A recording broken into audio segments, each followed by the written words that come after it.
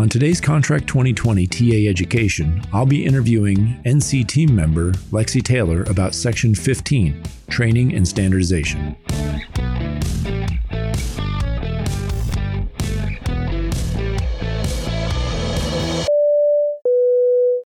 All right, Lexi, let's start from the top of training and standards. I'll walk through it. Start with the organization. This was a combination of two sections? So yeah, Kurt, it is a combination of two sections. Section 18 in the current contract and Section 23, Section 18 standards for check airmen, and then Section 23 of training in the current book have now been combined to this one. Okay. And so from the beginning, we'll talk about general. This looks mostly like it's lifted from the current language. Yes. General section has just been organized to flow better and probably clarified. Okay. And then the next section talks about training, awards, and assignments. How do we organize that in 2020? So in this section, we are organizing training in the way that it is bid and awarded or by assignment. So essentially your CQ and ETOPS initial training, you will bid for your training slots. And then that will be awarded. Or if you have leadership, if there's an ops day in the future, there's going to be assigned training. All right. And we also kind of divide things up in long and short. Is that another way to look at it? Yeah, we have, we tried to make it simple so there's not a reason to pay something differently. We have long training, which is anything over 7 days, and then short training, anything below 7. So essentially a long would be initial upgrade, levels 4 and 5 for requal, and then everything else almost is short training. And the long training sequences, those are all awarded or assigned? Those are all assigned. Okay.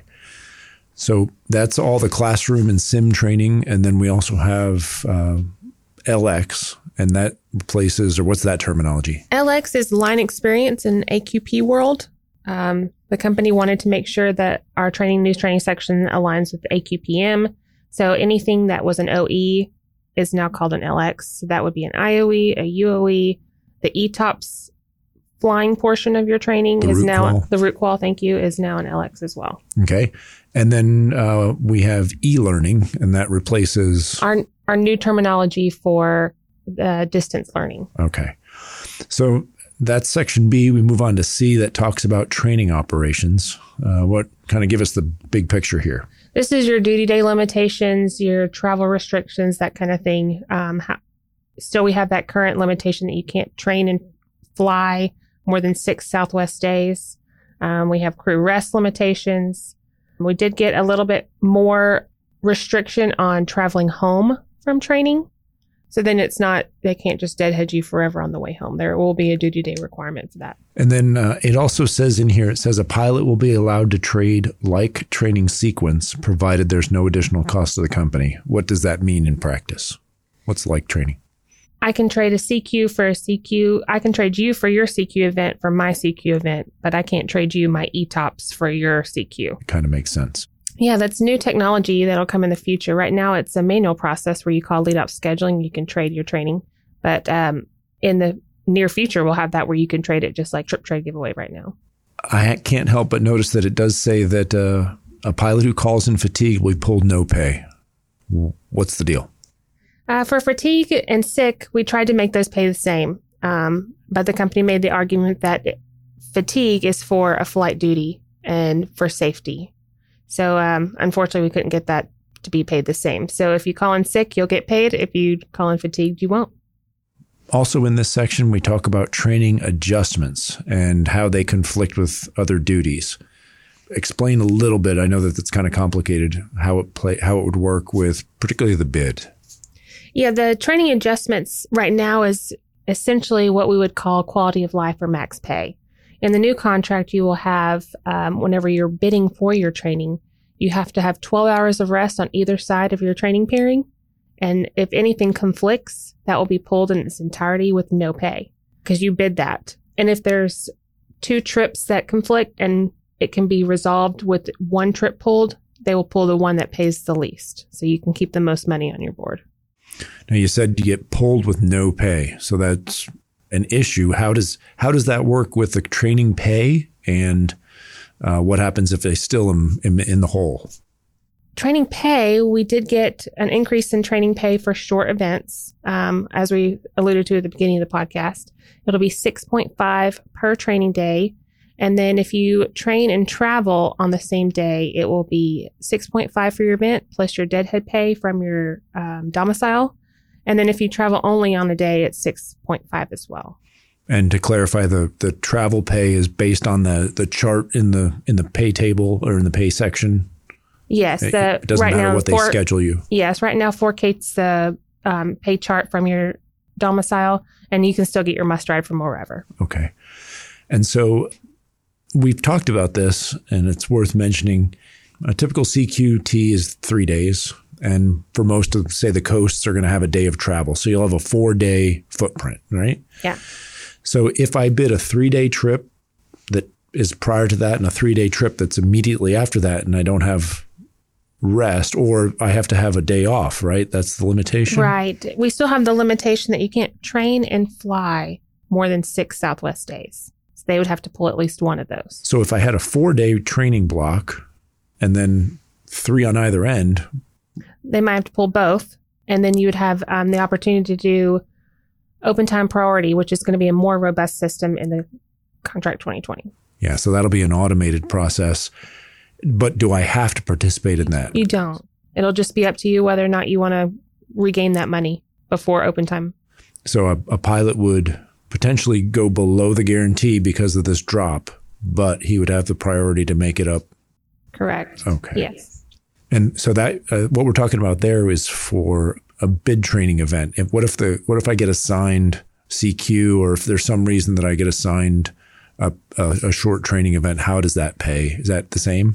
It's a little bit different. It will be sort of like it is today. If they assign you on a day off, it would be max pay. If there's a leadership class that happens while you're flying, they'll pull the pairing, and then you'll get the greater of the 6.5 and travel or the pairing that they pull. So as I continue to scroll down through the section, I see simulator and device training, and then we have some pay and scheduling provisions on simulators. Can you speak to those? Yeah, on the simulator and device training, we do have a little bit more restrictions written out. I know it was best practice for lead ops scheduling not to put a Jeopardy event in a late sim. However, E-period, basically. E-period, yes. It has happened, but it would be against the contract to do a Jeopardy event in an E-period sim.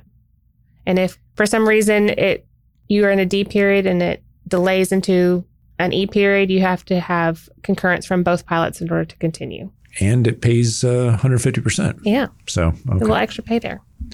Any real changes on the holiday side of things? No real changes on the holidays that they don't have training. However, we did get more holidays in contract 2020. So you will get the holiday override for any time that you are training or traveling on those days. So talk about the training travel now. We talked about how the training pay is set based on the base, but how does the travel work? The travel will be essentially the same as today. You can call your crew base coordinator or fill out the form to get your must ride listing to training. And we did memorialize the grievance settlement for your duty day with the travel on the same day as training. So you'll get the 30-minute report. You have to have a 45-minute transit time from Love Field to the training center, and then 30 minutes of release time all in a day, all within the 12-hour duty day. Because they were making people's duty days traveling into training for ground school really, really long. So that has now been memorialized into the contract. All right, moving on to Section D is training bids. Let's walk us through what a typical training bid is and how it'll play out for the pilots. Bids for training will open on the 1st, close on the 4th, with the protest period to be final on the 5th. So you will have your training pairing before your line awards. And so you can either decide when you're bidding your line, do you want it to conflict or not to conflict? Because those will be pulled no pay. It's up to you how you want to bid your line. So we talked a little bit about the conflict. I think something I don't know that we mentioned that's probably important is the fact that they're going to make a full pull. There's no longer partial pulls. Right. It will be pulled in its entirety within 12 hours on either side of your training pairing. Or the 7 continuous day or 6 plus 1. How do you, right. You know, no more than 6 days. And the bid works for both CQ and ETOPS initial. And then we did get a distribution requirement for the sim events. So they have to have a minimum amount of A period sims, B period sims, and C period. So then we know the exact number at a minimum what will be offered. And this is a little backwards, but I'll ask the question, how do they determine who is going to training for that month? Because we've had so many problems with move-ups, especially this last year. Well, right now, your normal due month or base month is 12 months after your last evaluation, as long as they don't move you up, obviously. In Contract 2020, we did get a voluntary option to move up 1, 2, 3, or 4 months if you'd like to rebase 2, 3, or 4 months earlier. And then if they have to involuntarily move you, we did get a pay penalty with certain stipulations. We'll get to those, I'm sure, later. So they'll create a list of pilots who have to go to training, and that will be part of the bid packet the month prior. You'll know beforehand. Just like today, you get a check-in message saying, hey, you're due for your training next month. Put in your TGDOs, that kind of thing. You will get the bid packet instead with your name on it.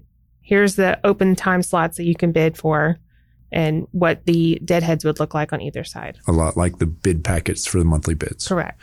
That brought up another question. You said TGDOs. Can we use those here on the training bids? TGDOs will only apply for assigned training.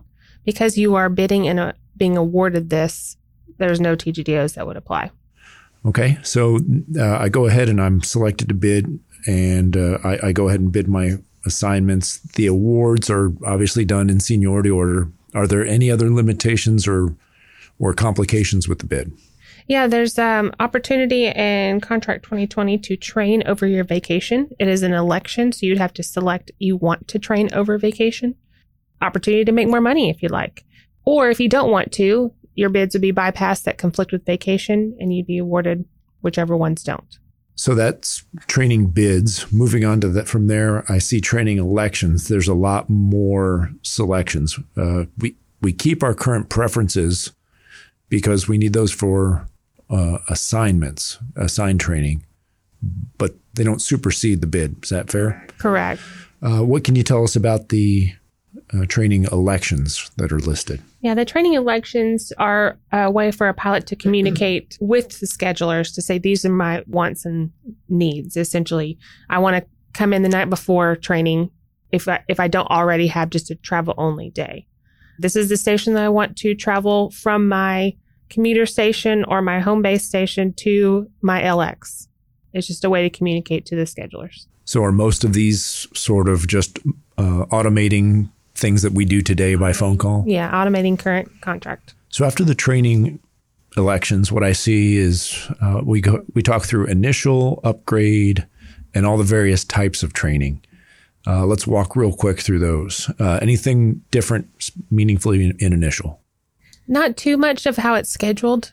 We did get guaranteed that you will get 2 days off prior to your LX. It's more about the pay and those implications. And we'll talk about it, I'm sure, over in the pay section, but just real quick, what's the change on the pay? Initial pay will pay prorated line guarantee through the end of your sim events. And then your LX, you're actually going to get paid like an actual pilot. And today, the new hires get paid the line guarantee or the prorated line through LX. The end of LX. Okay, so they're going to get that money. Good. How about upgrade training? What's changed? Upgrade training, there's also changes in pay. The way it's scheduled is roughly the same. We did outline the priority of who's going to get to select if there's multiple upgrade classes in a month, who gets to select whichever one they want to go to first by seniority. Generally by seniority, right. Okay. And then we have an actual process as if you need to bypass your upgrade. If there's something wrong medically or on a long-term absence, and what the process would be to fill that position, and then what the process would be for that pilot the next month.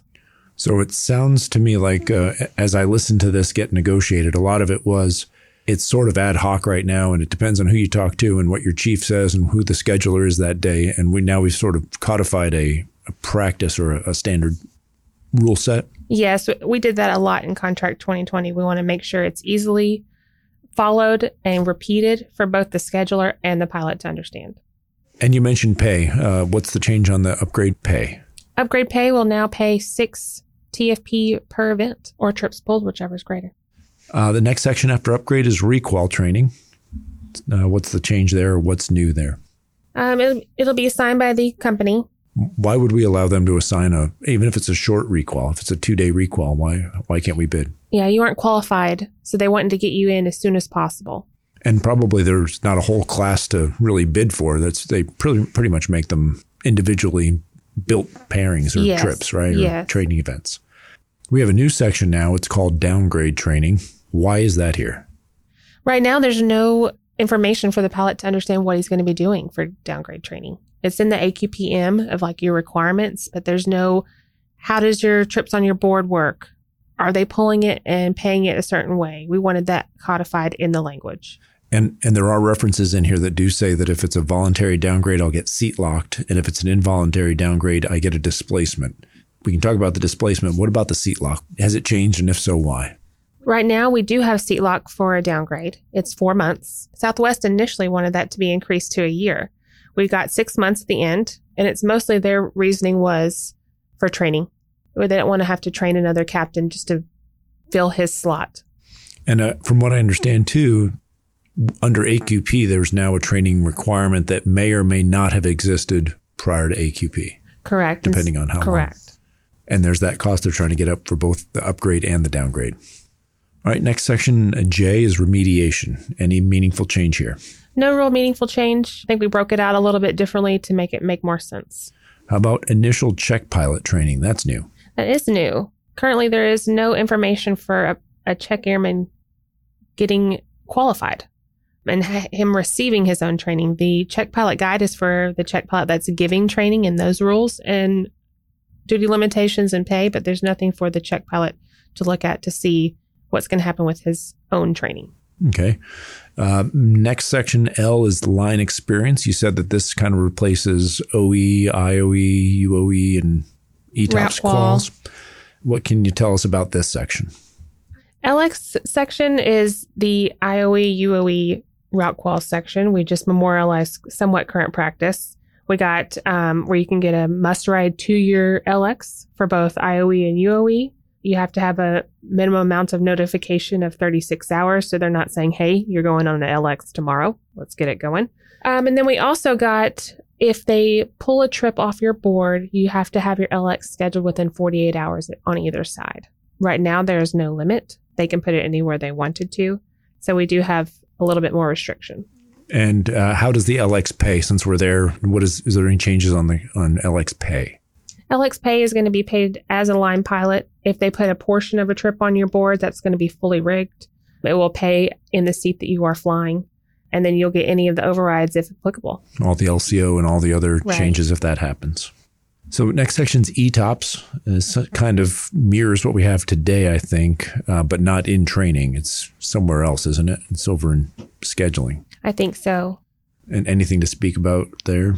ETOPS, we memorialized current practice except for the LX. LX has a little bit more restrictions than just a typical LX. Next section is SAQ flying. Again, a new section. New section, but we're codifying current practice, so no real surprises there. And so the next is e-learning, section O. And you said that was DLs, or that was distance learning. Yes, and it will look very similar to current book. There's a few things that we tried to clarify.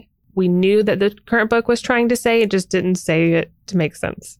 There are a couple touches over in the IT section, such as compatibility requirements and EFB training and that sort of thing. Right. And has the pay for e-learning changed at all? No, it should be the same.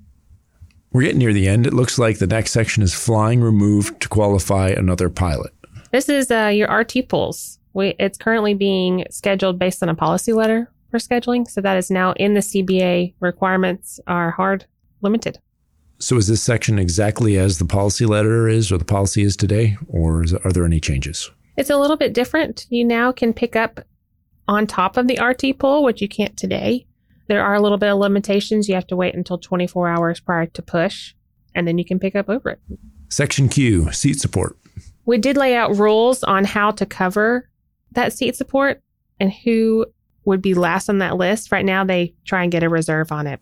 So one big problem that we hear about seat support is that the reserves in Dallas end up getting the majority of those involuntarily, and they get assigned to it. Any fix for that?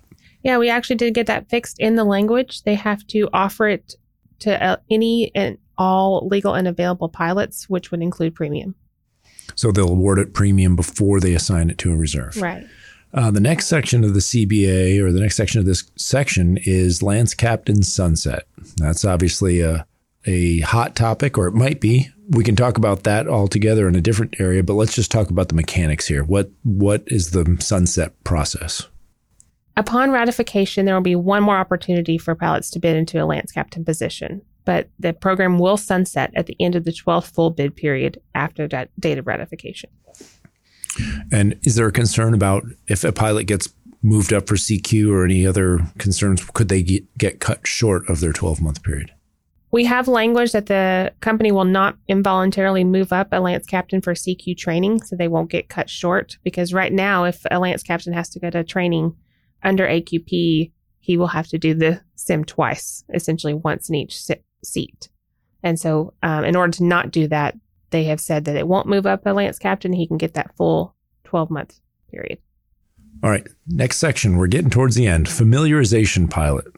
What's this about?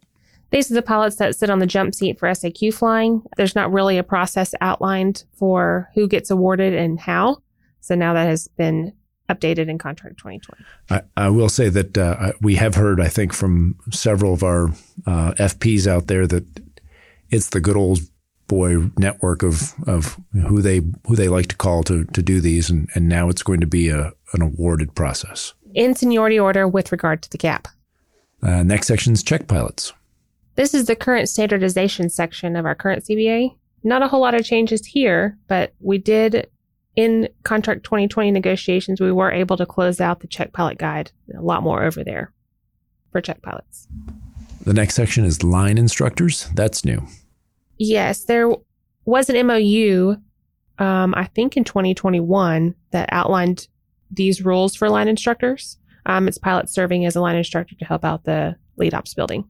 But that MOU never was incorporated, so this is just incorporating that language. Correct. And this is for line pilots who are overdoing classroom instruction kind of as a project pilot role?